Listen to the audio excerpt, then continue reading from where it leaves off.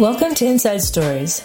I'm Jen, and this is the first episode we are putting together since we all started social distancing and isolating at home. I'm recording this intro from inside my home, and Tequila will record the outro from her home. It's been a tough few weeks, and there's no clear end in sight as of this recording. Today is March 28th. I hope that everyone is maintaining their health and finding ways to keep your spirits up. I know this has been a bit of a struggle for me. Since one of our goals with this podcast is to explore Madison one story at a time, Tequila and I thought we would use our podcast to share stories about living in this moment of COVID-19.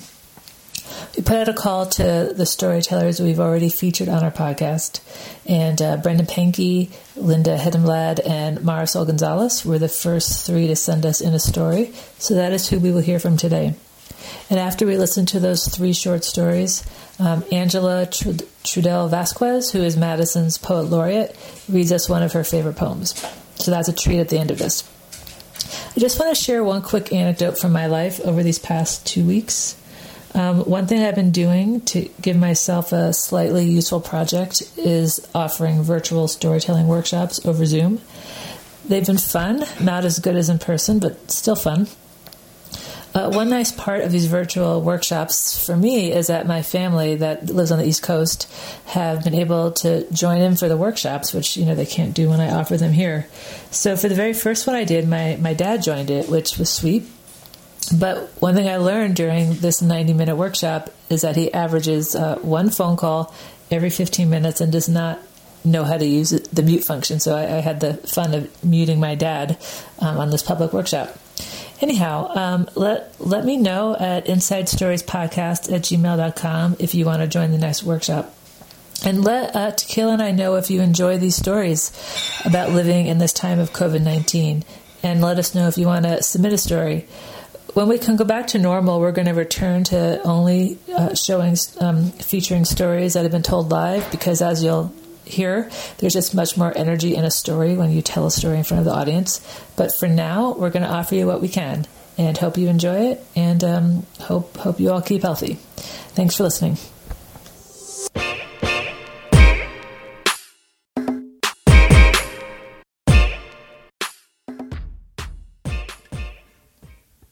I very awkwardly asked my wife to marry me, and then we set the date for a year out, about a year out.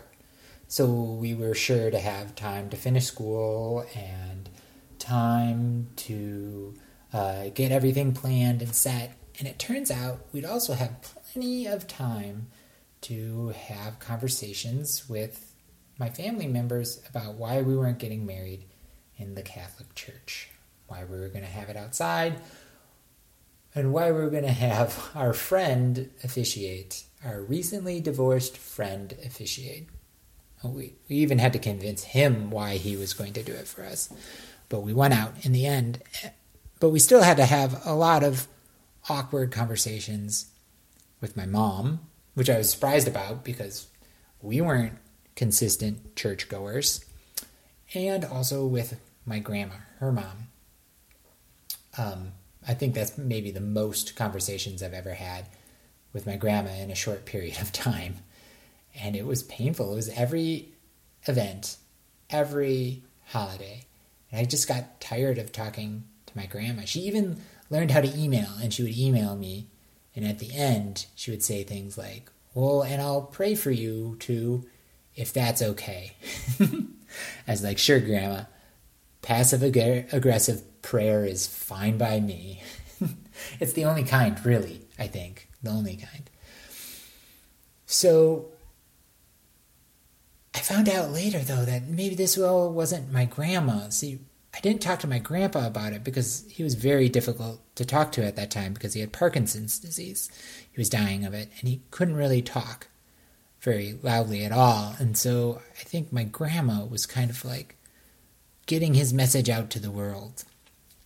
And she felt this obligation to get that out there and take care of him however she could, because it was getting hard. He was falling down a lot and she couldn't pick him up. And then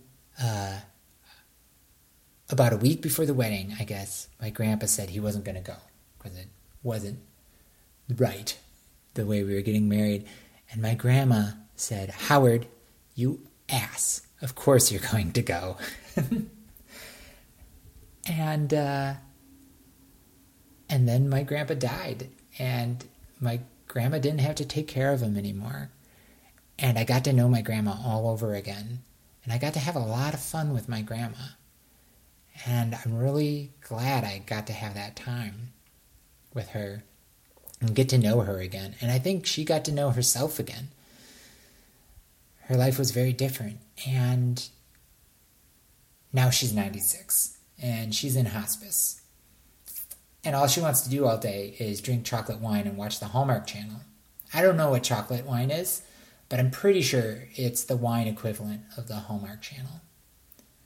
And I got to see her a couple weeks ago, and we talked with her a little bit. My son played her the violin, and she just was cute and snuggled down in her blankets, where she is most of the time. She doesn't really get out of bed. She has to get lifted up by two people. But that's okay. She's 96. She gets to pick how she spends her time. She is an adult at this point. I'm pretty sure once you're 96, you're an adult. But now her nursing home is on lockdown. And even though she's in hospice, she's not sick enough for us to visit her. So no one can visit her. My mom and her sisters and her brothers had been visiting her pretty much every day. Somebody had been hanging out with her. And now she's lonely, I think. I don't know. No one can talk to her. There's no way to connect to her. So I'm glad I got the time to know my grandma when I did. And I hope I'll see her again.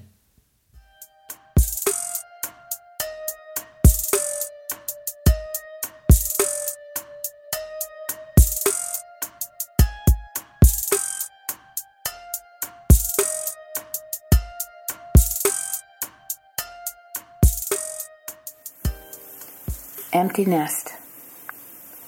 I miss the bubble of complacency, that warm, soft place where the musings of motherhood can comfortably drift. The past few years, I'd often find myself musing over our son and the inevitable empty nest. Would I feel as hollow as his vacant room? Would my memories of him as a child leave with his TV and Xbox? Or would I revel in not having to deal with the often argumentative and annoying, all-knowing attitude of a 19-year-old? I'd vacillate between a deep sense of pending loss and cheerful thoughts of redesigning his room and redesigning my life.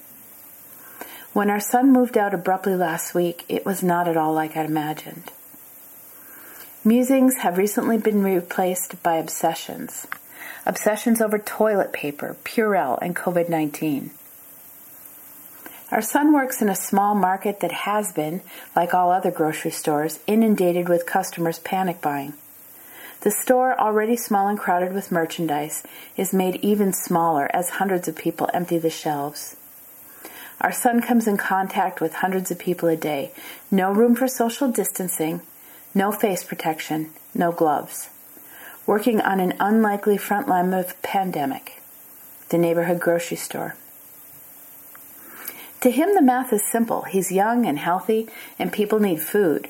He believes it's his civic duty. He puts in long hours helping nervous customers, stocking shelves, and trying to ensure no one sneezes on the spinach. He's very likely to become infected. My husband and I are in our late 50s. Both of us have pre-existing conditions that put us at higher risk for complications from COVID-19. Within a moment, our lives became hyper-focused.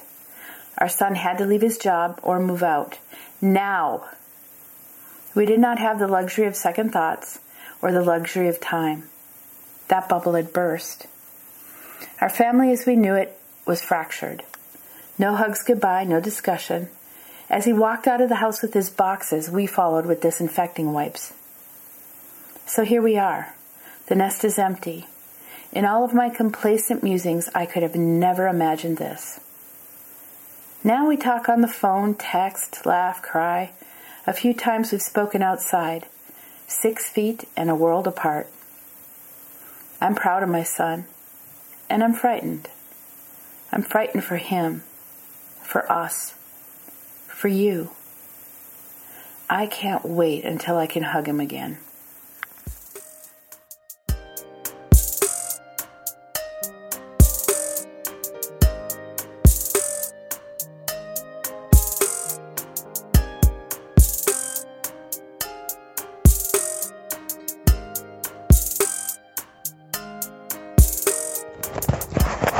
When I hear the news of the coronavirus, I thought it might be related to the Corona Mexican beer, to be honest. Since a couple years ago, there was videos and information floating around about the contamination of the 7-Up soda pop that was killing people. Anyway, when I put attention and understand what was really going on, my first thought was, what a great opportunity! And I made a list of all of the things I wanted to do this quarantine. For example, read, write, watch the movies that I always wanted to watch, take naps, cook new recipes, take baths with a glass of wine, do Zumba, yoga, meditation, paint, crafts, learn how to sew in the sewing machine, and many more ideas.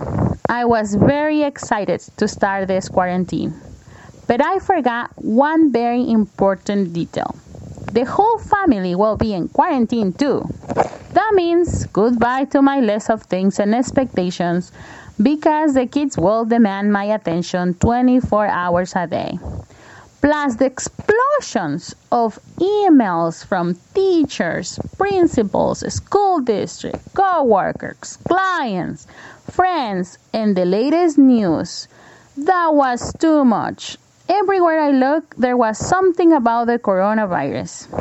I felt so much anxiety and pain in my neck. But I tried to be positive, and I got a new idea. This was something I wished to do for a long time. My big opportunity to homeschool my kids. So I made a list of the expectations of how our homeschooling would look like. Although the reality was very different of what I expected. The first day, the cable of my laptop was lost. So the kids fight to share my husband's laptop. I put my house upside down to find the stupid cable, and after half of the day looking, I did found it, but the laptop wasn't working. The kids did very little schoolwork that day. The second day, the Google Classroom of my son wasn't working, and I spent half of the day sending emails to his teacher. So we end up just reading some books. The following day, it seems like all of the technology was working for my kids. But definitely, this wasn't the kind of homeschooling I was expecting. Looking at my kids immersed in the screens doing schoolwork make me sick. Right when my daughter started calling me Maestra Marisol, I say, forget about this way of homeschooling and let's do it my way. And please, just call me Mom. So we start our math class by making empanadas. After that, let's learn science and nature. We went outside on our bikes while it was raining and splashing some puddles. Then social studies, geography and history. Let's do a tea party with all of the stuffed animals and talk about kings and queens, castles and royalty. Where do they live? How do they get their wealth? It was fair? What about gym class? Well, we went for walks and my daughter figured out how to use the metal bar from the shower to hanging like a monkey. I feel very proud and tired. Thank goodness, this week is a spring break, and since the Mexican Corona beer has nothing to do with the coronavirus, I'm planning to enjoy some of them with lime and salt.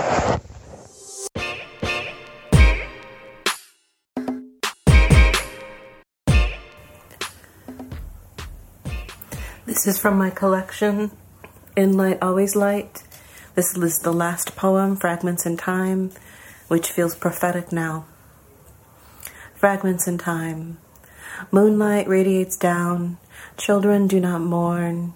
Parents buy new shoes. Rabbits copulate in grass, leap over each other and dash. Cracking open a woman, a child bursts itself. Bodies arc over steering wheel, fog condenses glass. We find each other. A voice in my head says, he is the one. After the fall, people see they are not who they thought. Fortify hope in a wooden barrel. Send her over water to live in her grandparents' stable. Wait out the peril. Dust storms, train tracks pounding down her back. Nails piercing flesh. Hand rotting still attached. Shoulder-length hair, khaki crescendo, camel jacket windsails.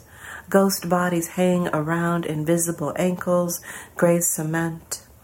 He follows me, shouts from corners, beware, beware. Grandson places hand in sandpaper fold, parachutes to shoulders, peers down fields, where white herons alight. Flocks migrate, nest at feet of skyscrapers, exhaust fumes, birch oasis.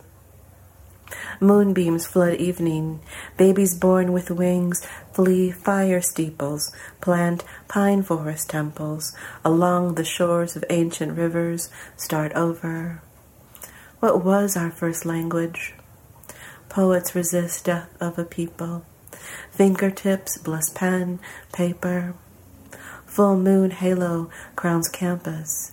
New humans born. 2 hearts beating. Sound.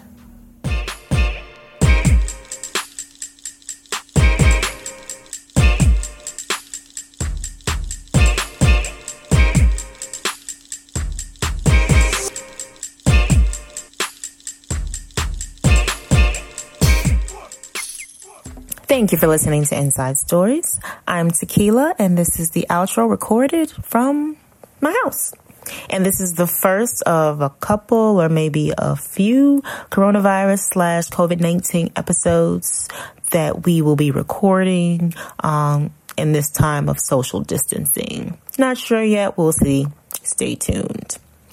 I would like to give a special thanks to the Poet Laureate, Angela, for sharing that beautiful poem with us. Thank you.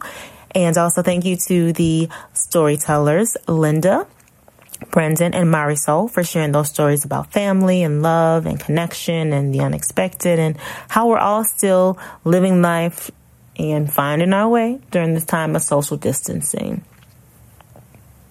Over here in my neck of the woods, I am home with both my 12-year-old and 21-year-olds. So, Coronavirus! Coronavirus! Yeah, I want to play that every time I have to say coronavirus, y'all, but I won't. I'll spare you. But it's hilarious. It's Cardi B. If you have time, look it up. It's hilarious. So, during this little coronavirus time period, we are here. Obviously, there's no school in Madison. So homeschooling is underway. Been awesome to have my daughter here. She's been bringing newspapers home for my son to read out loud. She's a journalism student, so I would expect nothing less. She watched a documentary with him last night on Black images in media throughout history. That was super, super interesting. He's been doing a lot of craft projects with me and schoolwork. Homeschooling isn't as difficult or stressful as I thought. I'm going to say yet.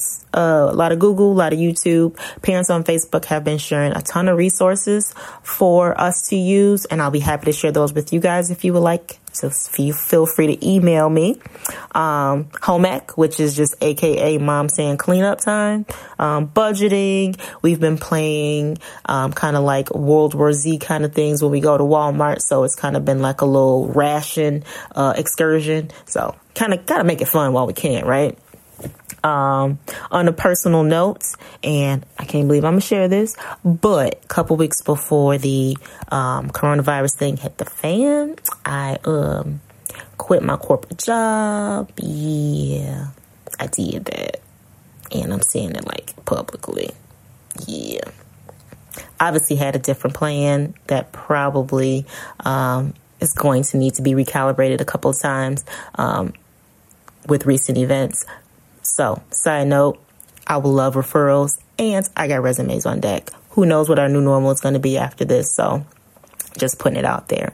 But that came on the heels. The decision came on the heels. So just needed to recalibrate, focus on my health, focus more on writing, and absolutely focus on being a mommy. As a single parent, I've never had the opportunity to be home with my kids, and especially with my son.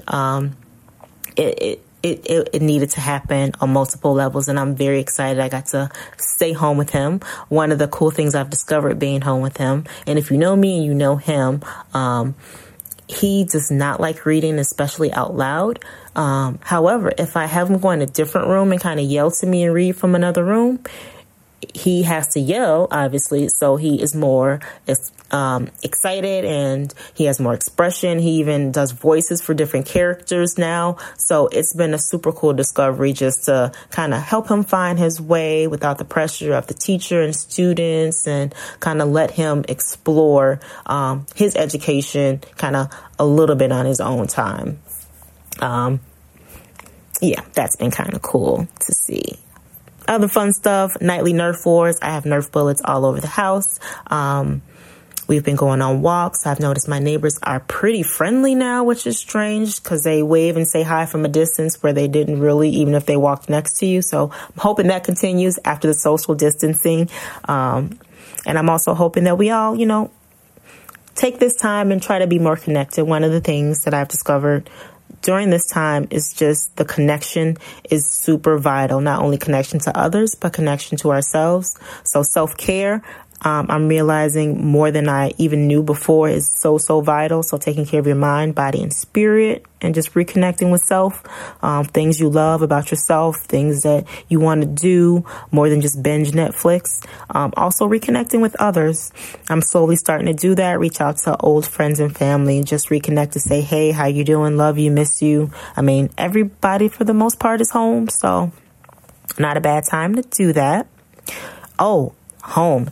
Also, since you guys are home, it would be a great time to stop watching Netflix for a little bit and go listen to some old episodes of Inside Stories, right? You can subscribe, share. That would be awesome, right? Who doesn't love a good story?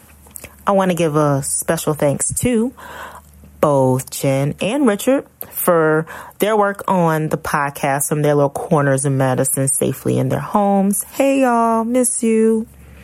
Also, if you have stories to share about the social distancing period, or if you have any other ideas for us, feel free to email us at insidestories@gmail.com. Jen loves email, so don't forget to do that. Hopefully everyone stays safe and healthy. Love on your family and friends while you can. And stay tuned as we brainstorm more ways to explore Madison one story at a time from the comforts of our home, I guess. All right. See you next time. Thanks.